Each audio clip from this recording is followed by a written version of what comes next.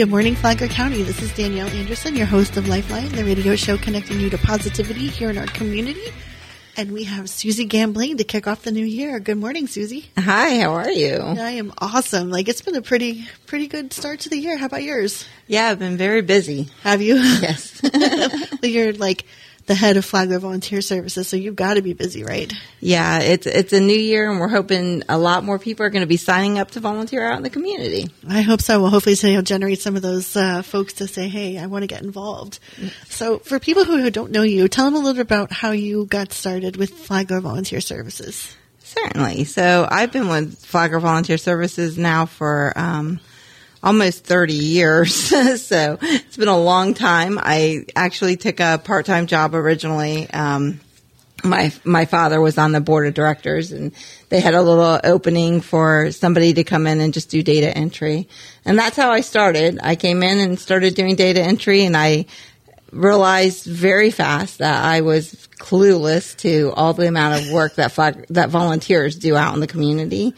And it was just amazing to me and something I really was inspired by. And now it's become my life. I live and breathe it and have for, like I said, 30 years now. That's really cool. And so tell people a little bit about your dad, because he was a real inspirational guy too. Yeah. So my dad was Brian Cooper, and he was the airport manager here in Flagler County for quite a while, and then he moved on to St. Johns County.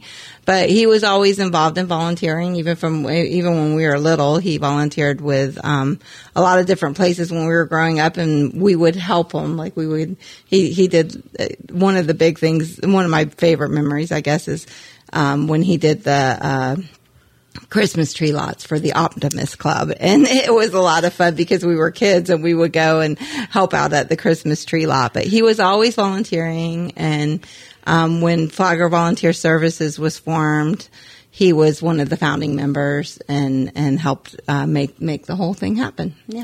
Do you feel like he's inspired your children and your grandkids? Oh, yes. Yeah. My grandkids they were deeply impacted by both of my parents, my mom and my dad. My dad was much more out in the, out in the public and in the view of everybody. But my mom was always in the background and always doing caring things. And so all of my children and all of my grandchildren were deeply impacted by them and lived their life based on a lot of what they've done. Yeah. Yeah, you're like you're like this huggable person in the community. It's just so sweet all the time.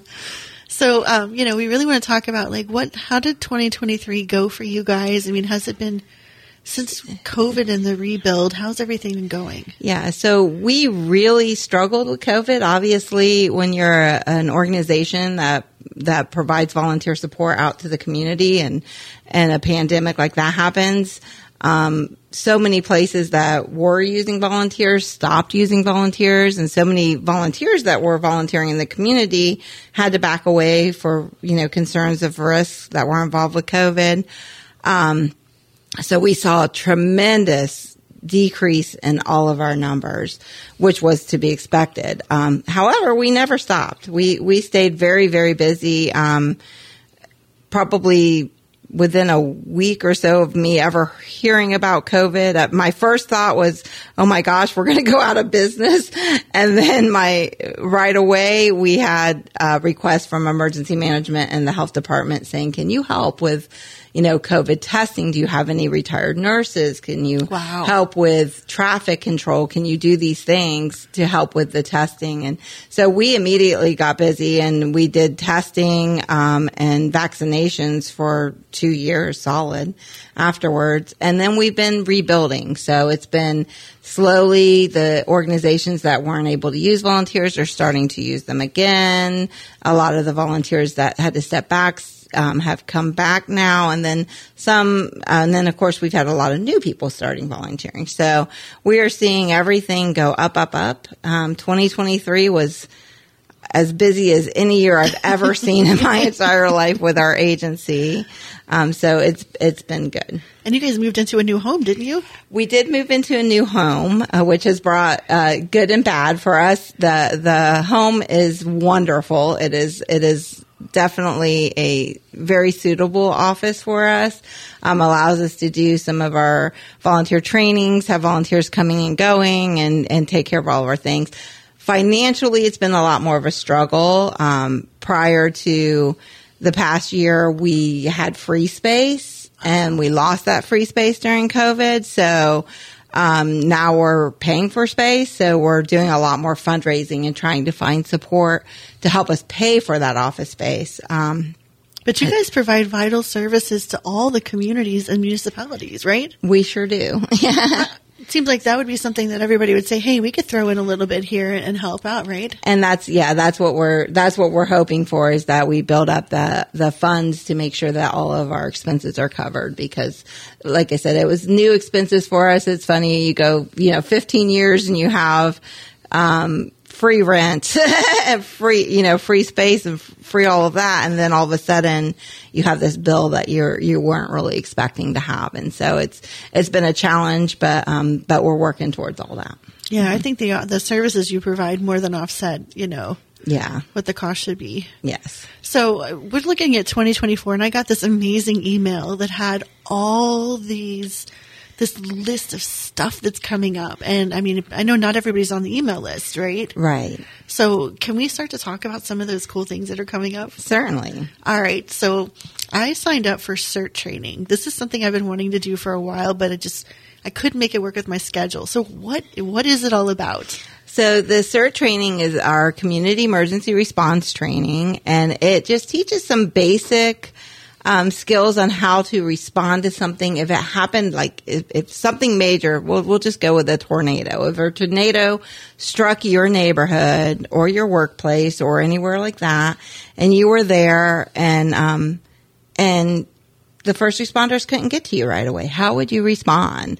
And so it really looks at a lot of different things, from search and rescue to how to deal with small fires, to provide medical care, psychology. It goes into a lot of different things that you might be stuck trying to do while you're waiting for those first responders to show up. Gives you some really great skills. We went through the CERT training, and then I became a CERT trainer. And you did? Yes. And it's a lot of skills, and you find that you use them not just like, because you don't know if that's ever going to really happen to you, but you use those same skills for a lot of different things. So I actually came across a car accident one time it was a motorcycle accident. It had happened, and there was no responders there yet. And I was able to pull over. I knew what to do and how to do it because I had taken this training. So this training is really valuable. And I encourage anyone that's in our community that wants to know, like, how do you respond to things like that could happen, any kind of emergency, to take that course. It's a great course. And it's free. That's what was the most surprising. I was like, whoa. It's free. It's 30 hours of training. And then afterwards you are given a backpack full of supplies that you might need to use, and a certificate that you can use anywhere around the nation. It's a nationwide program. So you're officially certified. Yes. As a yes. So I just have to read this for people who don't know. Okay, so there is disaster preparedness, disaster medical operations, part 1 and 2, disaster psychology, fire safety and utility controls, light search and rescue operations, CERT and terrorism, course review, exam, and a simulation. So we're going to have a situation? Yes. Yeah. The simulation is a lot of fun because you put everything in that you've learned into action. So the class, like I said, it's 30 hours. So it's definitely a commitment, and it's a long course, but we do a lot of hands-on activities to keep you interested in going. And at the end, when you do that disaster simulation, you pull it all together. It's a lot of fun. Yeah. Dude, I'm really excited because I was like, this is so incredibly amazing. So also then you have other stuff coming up. There's emergency planning for your pets. Yes. What's going on with that? So the Humane Society puts on this every year for us. It's and animals and disasters, and we go over, or they go over, I should say. They put it on in partnership with us, and they go over the things you should think about when something happens and how to make sure your pets are taken care of. But they also talk about the pet shelters, so that if there's a hurricane or any type of emergency where they might have to open a pet shelter, how people can become involved and how they can volunteer for that. And so it's a really good little workshop that just gives some basic information that's very valuable, for all of us that have pets. When we seem to be prone to like every disaster that could possibly happen, it seems to happen to us, right? It seems like a lot too. Yeah. Sometimes I feel like we live at the emergency management office. I know, but whenever they need help, they can activate you, and you guys are prepared for everything. Yes. All right, let's see what other thing there's. Psychological first aid training. What's that? So this is really for some of those volunteers that do help with disaster related activities, especially if you're one of the people that, get involved either at the shelters or immediately afterwards with cleanups or things like that. It goes into how you take care of yourself when you're dealing with so much chaos and sometimes tragedy, and how you take care of yourself and how you help others psychologically, because not everything is medical. Sometimes when something major happens, you're dealing with a person who's, lost their home or lost, their ability to do what they normally do. And how do you help them, and how do you help yourself? Because if you deal with it day after day after day, it can be really depressing. I know like with some of the hurricanes that I've gone through, when you're out there and you're trying to help people clean up and you're trying to help them, and you hear sad story after sad story after sad story, it can be really hard. And so going through this workshop really goes into how do you take care of yourself, and how do you make sure that you don't say or do anything that might upset the people you're trying to help, because it's easy enough to say the wrong thing. And making sure that what is the best way to handle those situations is really good. So we encourage any of our volunteers that work during disasters to take that class. It's a very good class. And that could be for somebody even who's just out, raking yards or whatever during the hurricane, right? Yeah. Anybody who thinks that they may work with people after a disaster, it's a great course. And it's put on by the American Red Cross. And they do a fabulous job. They send in a psychologist who comes in, and she's very detailed, goes over a lot of different stuff, a lot of different scenarios. And you walk away with really a lot of information that is super helpful. And this is free too, right? It is free also, yes. You see, there's so many free classes that you guys are doing. It's just unbelievable. Yeah. All right, we're going to take a quick break, and we're going to talk about some positive, cool stuff that they're doing over at the Flagler Volunteer Services. We'll be right back.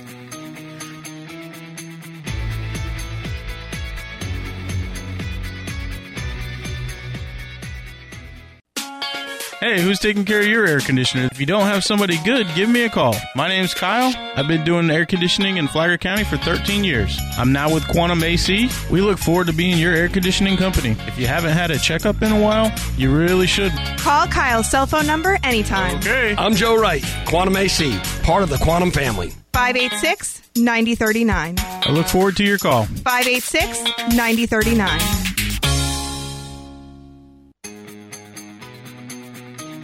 So we are back with Susie Gambleen, Director of the Flagler Volunteer Services here in Lifeline. And now we're going to talk about some cool, fun stuff. I got an email the other day that said, Media Center help needed. And I was like, oh, dude, I can do that. And then I realized it was the library. Yes, it's the library at Indian Trails Middle School, and they're looking for some volunteers to help in there. On like a weekly basis to go in and give some assistance. So how frequently do you get requests for schools and things? We get requests all the time. I mean, it's absolutely amazing. In fact, I've got one in my email right now that I haven't even looked at yet, but I'm going to work on that tomorrow. But we get requests all the time for special events in the community, as well as those regular jobs where somebody's looking for you to come in every week and help. So it's a variety of the different needs, but they change all the time. And we encourage people to look at our website, www.flaglerbroadcasting.org, because we're always updating those needs and they're all listed on there. Do you need any special certifications to do these kinds of things? A lot of them, no. Some of them, most of the ones that you need any kind of specific training, they will provide that training to you. So it's not always, I think some people walk in the door and they think, oh, I can say, I'm here and I want to volunteer today or tomorrow, and it doesn't always work that way. Like most of the time you do have to go through some sort of training or some sort of background check or, some kind of processing to get started. But we keep a regular list of what the needs are in the community. And then once you say, like, I'm interested in, we'll just use Habitat for Humanity. I want to help Habitat for Humanity. Then we provide that information to them, and then they work you through their process to get you started. So it may take a little while. Sometimes it takes a month or two to get a volunteer started, depending on what the job is. But at least if you come in our door, then that gives you a listing of everything available that we know of. And then that, allows you to pick and choose which things, and you can, easily get started. It's just a matter of getting through the variety of processes that there are out there. So tell people about some of the regular programs, because you have things like is it Reading Pals? Yeah. So we support local nonprofits and government agencies with volunteer needs in the community, but we also run some internal programs. So our internal programs right now that we have is our Reading Pals program provides volunteers that go into the school district and work with kids in VPK through third grade that are struggling with their reading skills. And they go in every week. We provide them books so that they can work with the children. They get matched to a specific child, and they work the whole school year. Anyone that's coming in now would work through the end of this school year, and then we start again next fall. But they work with those children just in hopes of trying to build up their reading skills to grade level by the third grade. That is so awesome. A lot of things go wrong if the kids don't learn to read by third grade. So I know you mentioned we have a lot of new people coming in the community. Are you seeing a greater interest from these new people about wanting to get involved? Yeah, we've seen a tremendous interest of people wanting to volunteer, and I'm always looking for organizations that need that volunteer support, so we make sure that we can give that support to them, because there are a lot of people interested. And that's been one of our struggles with COVID, is that we lost contact with so many different organizations that needed volunteers. And so we're really working hard on trying to get back in contact with everybody. So if there's any organizations out there that need volunteers, if they contact us, we can definitely help. What's the best way for them to get in touch with you? Probably through my email. I'll give you my email address. It's Suzy, SUZY, @flaglerbvolunteer.org. And that allows us, if they contact us on our website, there's also a place that they can request volunteer support. So they could go on our website and then just click that button to request volunteer support. And then we can, get that process started, because there are a lot of people that are looking for things to do. And what we like to have is as much variety of volunteer needs as possible, because somebody might come in and they're looking, they want to work with animals, or they want to work outside. They want to work inside. They like working with kids. There's such a variety of what each person likes to do. We want to make sure that we have opportunities available for everybody who wants to volunteer. I just love it. And every time, I know Friends of A1A has something coming up, you guys are so helpful. We always get, half a dozen or maybe even 10 volunteers that show up, and we're like, that is so important, because you stretch your regular volunteers thin. Yes. And to have that support from other people, it's so important. And I find that a lot of the volunteers that they do a special event like that, once they learn about your organization, they may become your regular volunteer, right? That volunteers over and over again. And we've seen that happen many times. And I think it's really important, because there's a lot of people who they like doing those special events, but they really, learn about you and your organization when they do that. And so it becomes a really good thing. It's like a way for everybody to build that community. So how can we help you and your volunteers? Because you've got some cool stuff going on. So we have a couple of fundraisers coming up. We have a Dine to Donate event on January 12th at Texas Roadhouse. Anybody who goes there and eats on January 12th, can just let them know that they're coming to support Flagler Volunteer Services, and then we get 10% of their bill, which is wonderful. And we have a really good, strong relationship with Texas Roadhouse. We also are doing a lucky draw reverse raffle, which is on March 9th. And a reverse raffle is a little bit different than like a regular raffle. You buy the raffle tickets, and then we draw every single raffle ticket, and the biggest prizes are for the people that get drawn last. So nice. if you're typically the loser at a raffle, then a reverse raffle is a great way to maybe be a winner. But that's a great way to look at it. Yeah, all of our information on those events is on our website again. We had a volunteer, mentioning volunteers, we had a volunteer who recently redid our website. And so it is much more easily navigated, and so if you haven't checked it out in a long time, or if you've never checked it out, please check out our website. It's got a lot of good information on it. So it's 21st century now, right? Yes, yeah. we grew up. It's wonderful. So I know you did have it's one of my favorite ones. I had to miss it this year, the Giving Store. Yes. So are you doing are we doing the semi-annual raffles or rummage sales? Yes. So we have our Giving Store event is for kids to come out and select gifts to give to their family members. So it's different than other Christmas events where the kids get the gifts for themselves. This is about kids learning to give, which we think falls right into volunteering because it's all about giving. We just recently had that and had, a significant amount. I can't remember the number of children right now, but significant amount of children come through and pick out gifts. We do that completely by fundraising. We have a semi-annual rummage sales. One is in the spring and one is in the fall. Our next one is May 17th and 18th. And then we have one in October as well.